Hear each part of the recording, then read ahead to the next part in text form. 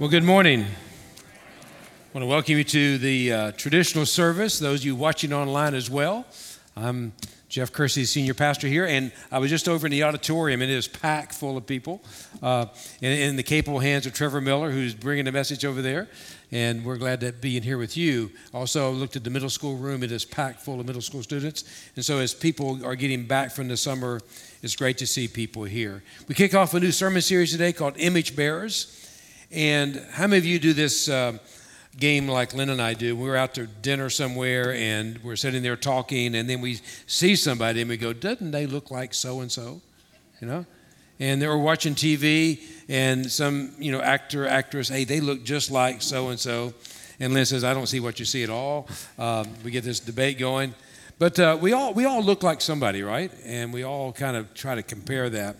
Well, I was thinking about how to really kick this series off, and image bearers and a good illustration of this. And I was home alone. Lynn was in Conway this week, and just thinking, I need a good opening illustration. And then I started paying attention to my living room or den where I was sitting, and all around our house are all kinds of images, right? This is a coffee table, and that's images of our family, our children, our grandchildren. Then you go to the next one is the pictures up there of all the grandparents and the great-grandparents and extended family. And then you go to this one. This is the one of Lynn, of her mom and dad, and who passed this past year in the fall of this last year. And all the kind of memories, just images everywhere, right, in our house. And they bear the image of our family, of our heritage and our history and where we're going. And I am so thankful as I look at these pictures that our children and grandchildren have Lynn's DNA. And so I had to go take her picture, and I'm so glad that they look like her and not me. Now, as impressive as our family pictures are, and we've all got them, right, of our family, we know that God created everything. And he even created this. Look at this image right here. This is actually a long-horned Asian beetle. That's actually a picture, some raindrops on its head. But isn't it amazing that God made that? And aren't you glad you're not made in that image? It'd really be a scary thing to walk around looking like that. I mean, some of you try to look like that at Halloween, but that's truly amazing. And guess what? God made 400,000 different species of beetles. How do I know that? Because I was just said, what are the kinds of things that are out there than that? And did you know that there are 10 quintillion insects in the world? 10 quintillion insects. That means that there are 1.4 billion insects per person on the planet. Now, if the insects ever decide to take over and realize that they got the majority, we're in trouble, right? But isn't it amazing that God made all of that, yet he made us unique in his image. If you're able, would you stand for the reading of God's word, reading from Genesis chapter 1. Then God said, let us make human beings in our image, to be like us. They will reign over the fish in the sea, the birds in the sky, the livestock, all the wild animals on the earth, and the small animals that scurry along the ground, even the long-horned beetle. So God created human beings in his own image. In the image of God, he created them, male and female, he created them. Then God blessed them and said, be fruitful and multiply, fill the earth and govern it, reign over the fish in the sea, the birds in the sky, and all the animals that scurry along the ground, even the Asian longhorn beetle. You've been given dominion because you are made in the image of God. The word of God for the people of God. Thanks be to God. You may be seated. Father God, we thank you that you have made us good. You said that it is good. And I thank you for the image bearers that are in this room today. Image bearers of the King of Kings that are watching online. I think you're all over this campus. There are some image bearers walking around, representing who you are. There are image bearers serving in children's ministry today, bearing the image of Jesus Christ to our children. Lord, bless those who are bearing your image today. And may you help all of us to examine our lives and see if we indeed are presenting you to the world. Give me the words to speak, give us ears to hear. In Jesus' name I pray, amen. Now, it's good to be made in the image of God. And it means that our bodies are good. God gave them to us. He made us this way. And we've been given authority to have dominion over God's creation and to recreate through procreation. Now, I want to give you a shameless plug. Chad mentioned it, but he and I are leading a study this coming Wednesday by a book by Dr. Timothy Tennant called For the Body. It's an incredible, timely book, recovering a theology of gender, sexuality, and the human body. And one of Dr. Tennant's premises is that the body is good, and God said it's good. And we need to truly learn to appreciate who God made us to be. Now, I also want to read to you, I'm going to have a lot of scripture for you today, because if I'm going to talk about the image of God and how we're to bear the image of God, you don't need my opinion. I need to read you God's word and tell you exactly what God has said. I'm going to begin by reading again, a second reading from the New Testament from Romans 1. Now, if you've got your Bible, please follow along. If you don't have your Bible, you can pull up your Bible app on your phone. And our screens are not real bright right now. We've got some back-ordered bulbs. They sound familiar, right? Back-ordered bulbs. So I don't think you can see it very well. So I would encourage you to use a device, use the Bible in your pew. But I'm going to read from Romans chapter 1. Spend a little time there with us today and some other verses as well. It begins this way. I, Paul, am a devoted slave of Jesus Christ on assignment. Friends, don't miss that. If you're living today as a believer in Jesus Christ, you're on assignment. You are to bear the image of God to a world that needs to know who God is. Authorized as an apostle to proclaim God's words and acts, I write this letter to all the believers in Rome, God's friends. The sacred writings contain preliminary reports, this is the Old Testament he's referring to, by the prophets on God's Son, his descents from David's roots, him in history. His unique identity as Son of God was shown by the Spirit when Jesus was raised from the dead, setting him apart as our Messiah, our Master. Through him we receive both the generous gift of his life and the urgent task, more than ever today, urgent task of passing it on to others who receive it by entering into obedient trust in Jesus. You are who you are through this gift and call of Jesus Christ. Church, you are who you are through this gift and call of Jesus Christ. If you're a Christian, if you're a follower of Jesus Christ, you have been marked by the image of God. You are who you are through the gift and call of Jesus Christ. Now, Paul writes this letter to encourage the church at Rome. Paul did not plant the church at Rome. By this time, had not yet been to Rome. But he wanted to make sure they had the essentials of the faith. He wanted to make sure they knew who they were. And the whole point of this series that we're going to be going through is we want to make sure that you and we know who we are. Paul wanted them to know so they could bear the image of God throughout the Roman Empire. In a pre-Christian world where the statues of Caesar, the Roman emperors, were everywhere. The statues of the icons of the Greek gods were everywhere in Rome. And Paul says it's important to you to know who you are because you are going to bear the image of God.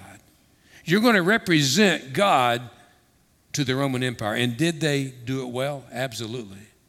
And by 300 years later, Christianity had become the religion of the Roman Empire. Now, you may get a bit anxious about living in the culture we live in today. There's no question we're living in a post-Christian environment where God is being pushed out of the square. But my friends, if the church, if you and I will do our part and bear the image of God, we can turn the world upside down. Because God has the power to change lives. But if we go into hiding as Christians because we're afraid we're going to be canceled, we're going to be blocked, then God's image will not be revealed. It's an awesome responsibility. It's an urgent matter. Now, if you're a believer in Jesus Christ, you are who you are because of him.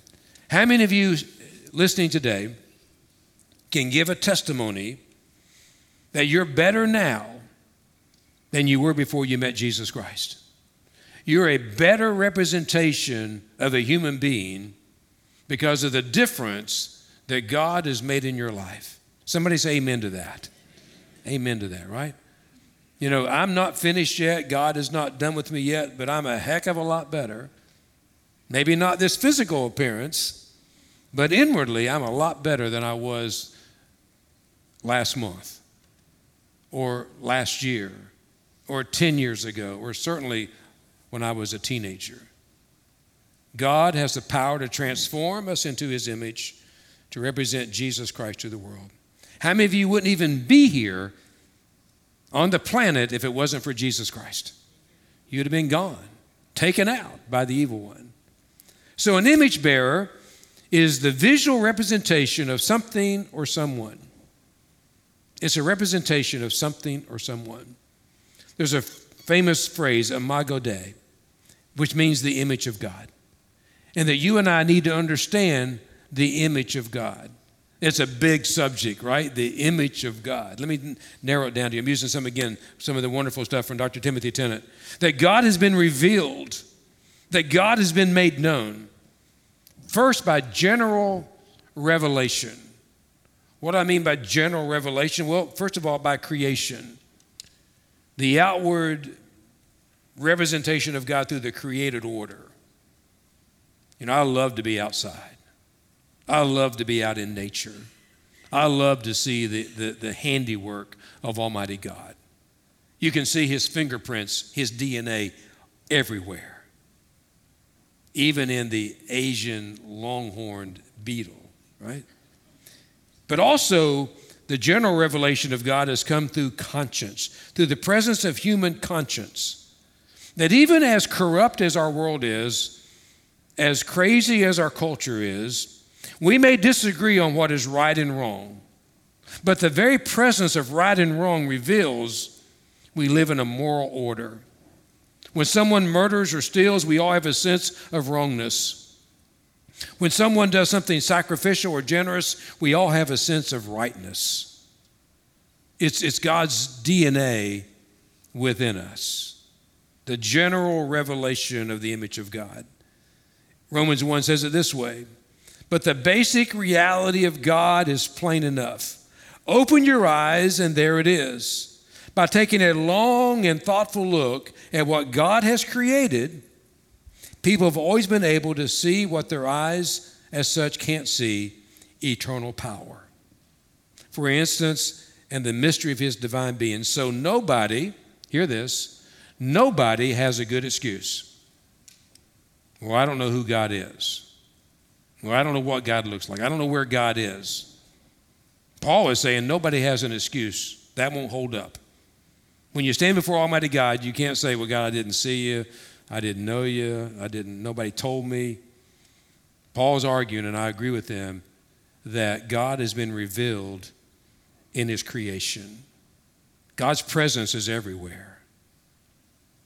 We're in a battle to make sure that's clear. But there's general revelation. There's also what we call special revelation, which God has been revealed through Scripture.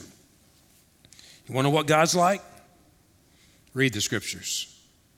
Read about God's actions, God's deeds, God's deliverance, God's mercy, God's justice is revealed in God's holy word. But secondly, the special revelation of God has come through the person of Jesus Christ. God has revealed himself in Jesus Christ. I love these words from John 1:18. No one has ever seen God. The only Son, who is the same as God and is at the Father's side, he has made him known. John chapter 1, again, in the beginning was the Word. In the beginning, at creation, was the Word. And the Word was with God, and the Word was God. And the Word became flesh and dwelt among us. God in the incarnation has revealed himself through Jesus Christ. One of Islam's greatest theologians, Al-Ghazali, famously declares that Allah does not reveal himself. He only reveals his will. But in Christianity, we discover that God not only reveals his will, but he seeks to reveal himself so that we can have a personal relationship with him and go bear his image to the world. God wants to be known, and he wants us to make him known. But because of our self-righteous ignorance,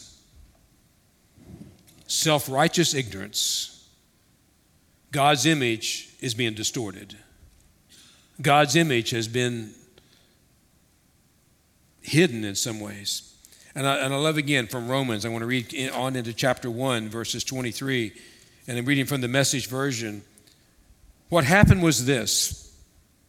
People knew God perfectly well, but when they didn't treat him like God, refusing to worship him, they trivialized themselves into silliness and confusion so that there was neither sense nor direction left in their lives. Does that sound familiar today? Written almost 2,000 years ago, but because in a world we live in, refusing to worship him, they've trivialized themselves into silliness and confusion and no sense of direction in their lives. They pretend to know it all, but were illiterate regarding life. They traded the glory of God, who holds the whole world in his hands, for cheap figurines you can buy at any roadside stand. Remember that when you were a child, some of you remember this when you were a child and you were taught the course, he's got the whole world in his hands. You know, we grew up believing that. But we live in a world today that believe we've got the world in our hand. We've got control. We're in charge. And we can make the rules. And we can define what truth is and what truth isn't. It produces confusion and chaos. Verse 24, so God said in effect, if that's what you want, that's what you get. How many of you said that to your children before? If that's what you want, okay, that's what you get. Go to your room. It wasn't long before they were living in a pig pen, smeared with filth, filthy inside and out, and all this because they traded the true God for a fake God and worshiped the God they made instead of the God who made them. Worship the creation instead of the Creator, the God we bless, the God who blesses us. Oh, yes. Now, Paul writes these words 2,000 years ago. Worse followed, refusing to know God. They soon didn't know how to be human either. Women didn't know how to be women, and men didn't know how to be men. Sexually confused, they abused and defiled one another, women with women and men with men, all lust, no love. And then they paid for it. Oh, how they paid for it. Emptied of God and love, godless and loveless wretches. That's a strong word in today's culture. When we trade the God of this world for the God who made this world, we get confused and chaos ensues. Now, embedded within this text is a distinctive Wesleyan doctrine that we hold dear, and that is the doctrine of free will. If that's what you want, that's what you'll get. Our God is a God of free will. He will not make you worship him. He will not make you love him. He will not make you serve him. It's a choice that he gives all of us. A lot of us are playing a game of chance with God. I would advise you not to do that. One day, I will stand, or a pastor will stand and remember your life. And if you lived your life as a game of chance, may the Lord be with you. But when you live your life by following a choice of choosing to honor God, to glorify God, to live for God, then there's a great deal of certainty that will follow you into eternity. Romans 3:23, for all have sinned, all of us, my friends, and we've all come short of the glory of God. We've all got work to do. None of us have arrived yet. All of us have a tarnished image, a broken image. And I want you to know this, church, as I read God's word to you this morning about being image bearers. Know that you are in a battle. You're in a spiritual battle for your soul. Your children are in a spiritual battle for their soul. You know, I looked at the pictures that you all posted on social media, many of you, celebrating your children's passage into the first grade or kindergarten or fifth grade or middle school or high school. And some of you posted pictures of kids dropped off at college yesterday or a couple days ago. As I looked at those pictures, I looked at my granddaughter, Harper Grace, who had pictures of going into the fifth grade. And as a grandparent, there was a bit of pride about that. Wow, she's growing up. She's going to be a fifth grader. But also there was a sense of sadness in my heart because I know that her innocence is getting ready to be destroyed by a confused and crazy world, that somebody's going to show her pictures on a phone that's going to blow her mind. And that innocence will be tarnished and broken. And my prayer for her and my prayer for your kids is that they will have a solid foundation of biblical truth. So that whenever that image of who God made them to be is challenged, that they can rest in confidence of who God made them to be. I met with a young man on his way to Clemson earlier this week, and we talked about that. I said, you're going to be confronted with all kinds of truth, quote, truth, that'll challenge the very foundation of your faith in Jesus Christ. Don't believe every word you hear. Filter the words you hear through God's holy word and be the young man that God made you to be. Not who the world wants you to be, not who the culture wants you to be, but who God wants you to be. And it's a good thing. It's not something to feel bad about. But my friends, we live in this spiritual warfare.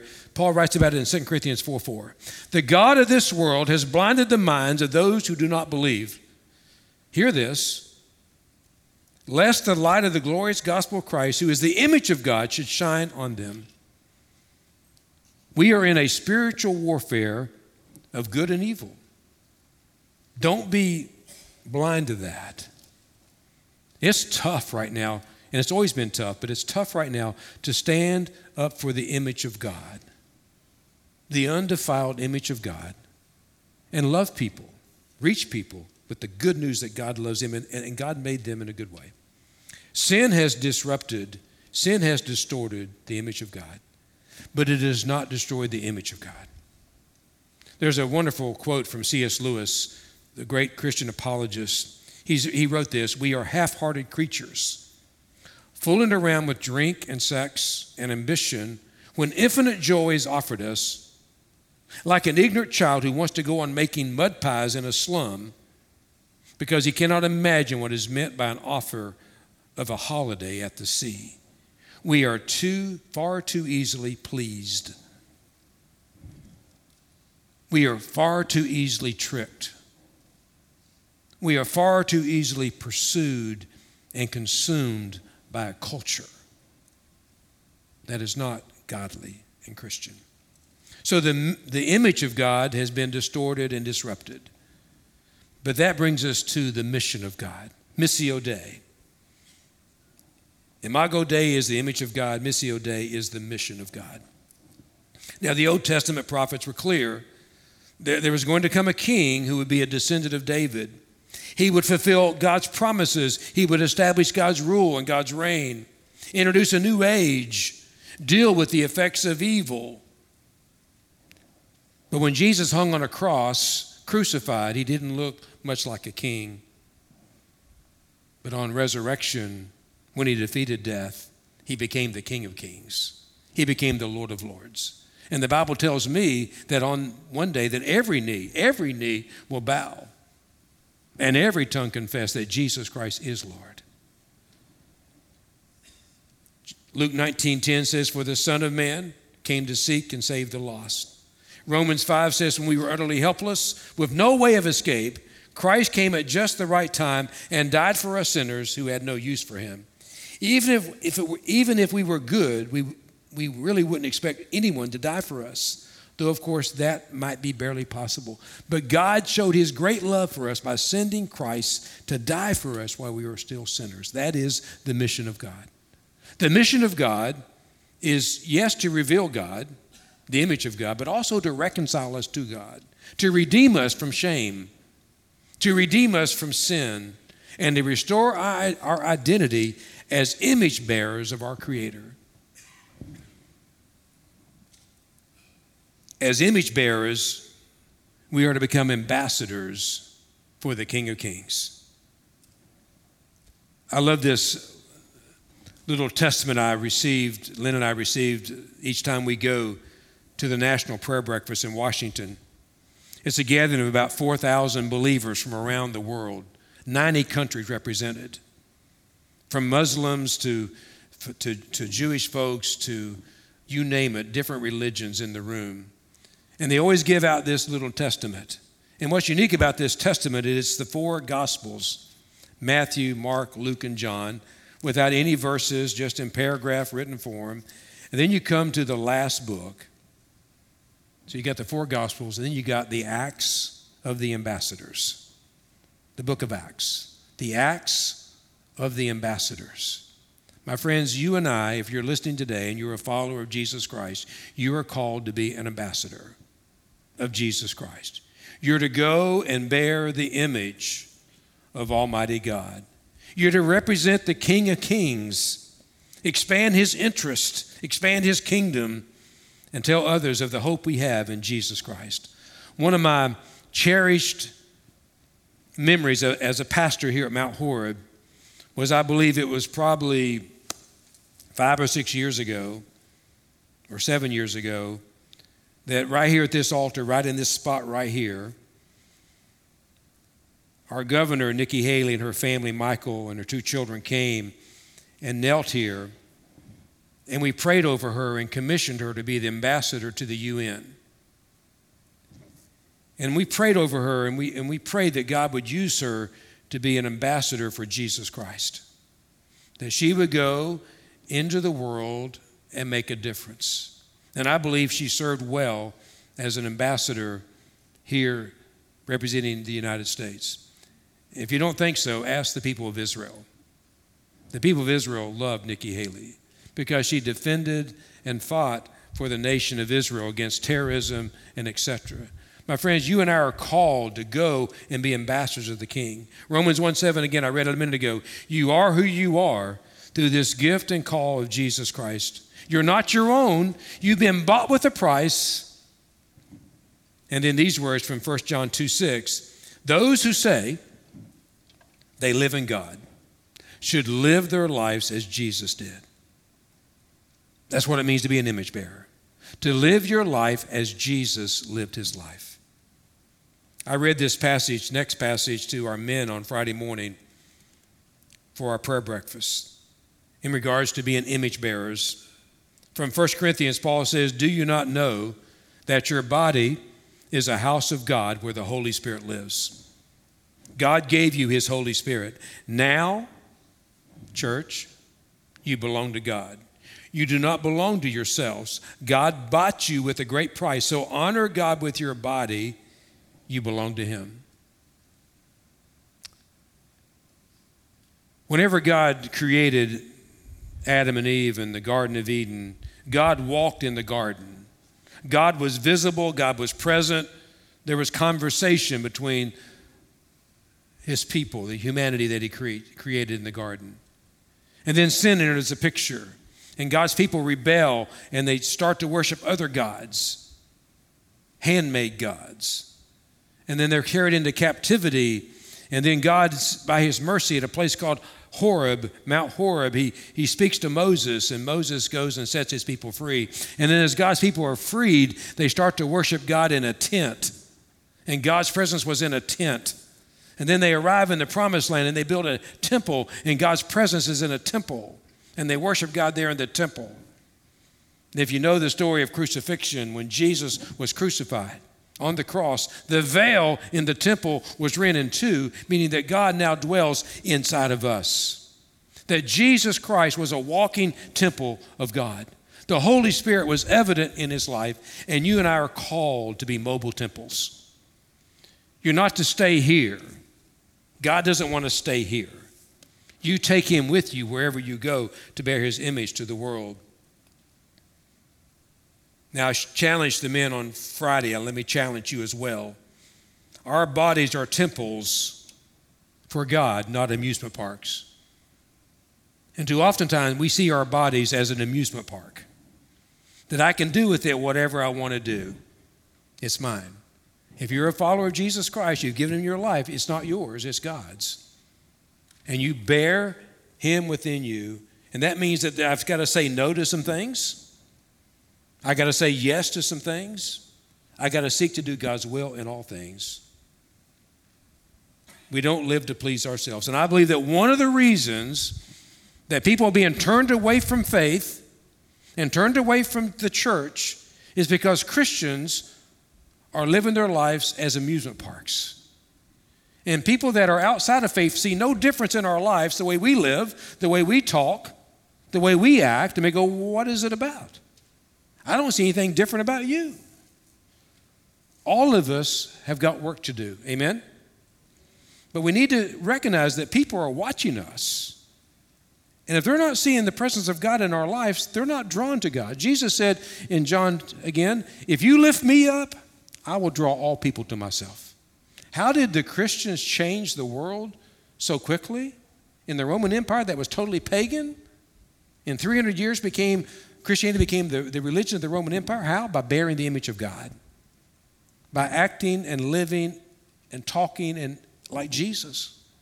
And yet today, we're afraid we'll get canceled or cut off if we live and speak the words of Jesus Christ because it's not popular. Well, we wonder why the world is in trouble because we are not bearing the image of God and we look like everybody else. There's nothing distinctive that sets you apart as a Christian. Let me just say that God has made us for pleasure. God has wired us for pleasure. But he wants us to have pleasure that honors him, and that we should not use our bodies to harm ourselves or harm others, but to glorify him. Now, the mission of God isn't lip service. It's not just saying it. You got to live it. You got to walk the talk. And it's everywhere. It's at home. It's at school. It's on the street corners. It's at the marketplace. It's local. It's global. It's in your email. It's in your text. It is in your social media. Everywhere you go and everything you do. Can people tell from the images on your social media account that you're a child of God? Or are you busy on social media lifting yourself up? As a Christian, we should not be ashamed to be strongly present as a believer on social media. Image bearers for the one true King. Now, in closing, let me just say this, that we are called to be righteous influencers. Not self-righteous, but righteous. Alistair Begg says that leadership is about influence, and everyone influences someone. The sociologists tell us that even the most introverted individual, and there's some of you in the room today, my wife was here earlier, she's 100% introverted, I'm 100% extroverted. It's just how we're wired. But even the most introverted individual will influence 10,000 other people during his or her lifetime. An influence on 10,000 people. We influence each other in all sorts of ways. And all of us in this room or listening have been influenced by many people. Teachers, coaches, pastors, friends, family members. And just as we've been influenced, we are influencing others for either good or bad. I love this African proverb. If you think you're too small to make a difference, you haven't spent the night with a mosquito.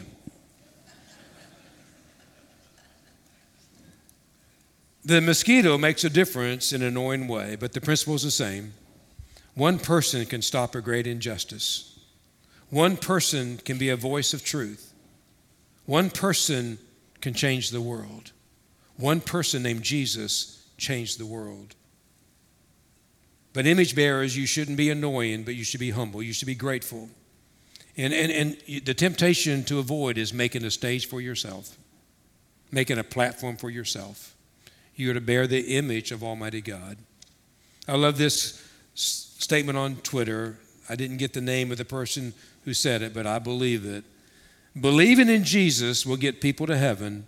Living like Jesus will bring heaven to people. You want to bring the image of God to people? Then live like Jesus. As image bearers, we are partners in God's mission and God's image.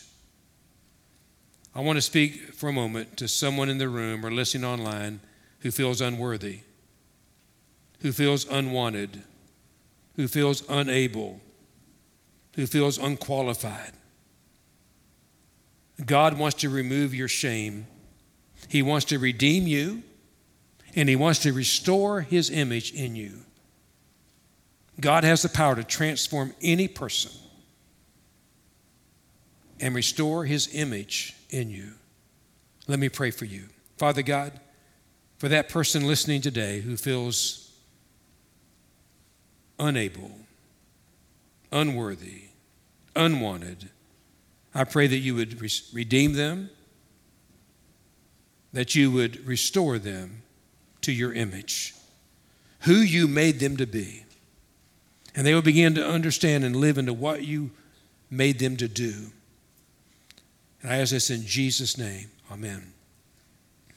And those of you who feel pretty good about yourself, will you commit to being an image bearer of the one true King?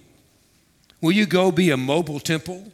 Will you serve as His ambassador in the world? Will you go do what God put us on the earth to do? Bottom line, will you do what God put you on the earth to do? Bottom line. Let me pray for you. Father God, we know that we're here on the planet at this moment in history for a reason, to do what you made us to do. Lord, I pray that we would have the courage to be your ambassador. We'd have the courage to lift up your image. We'd have the courage to represent you. And we ask all this in Jesus' name. Amen.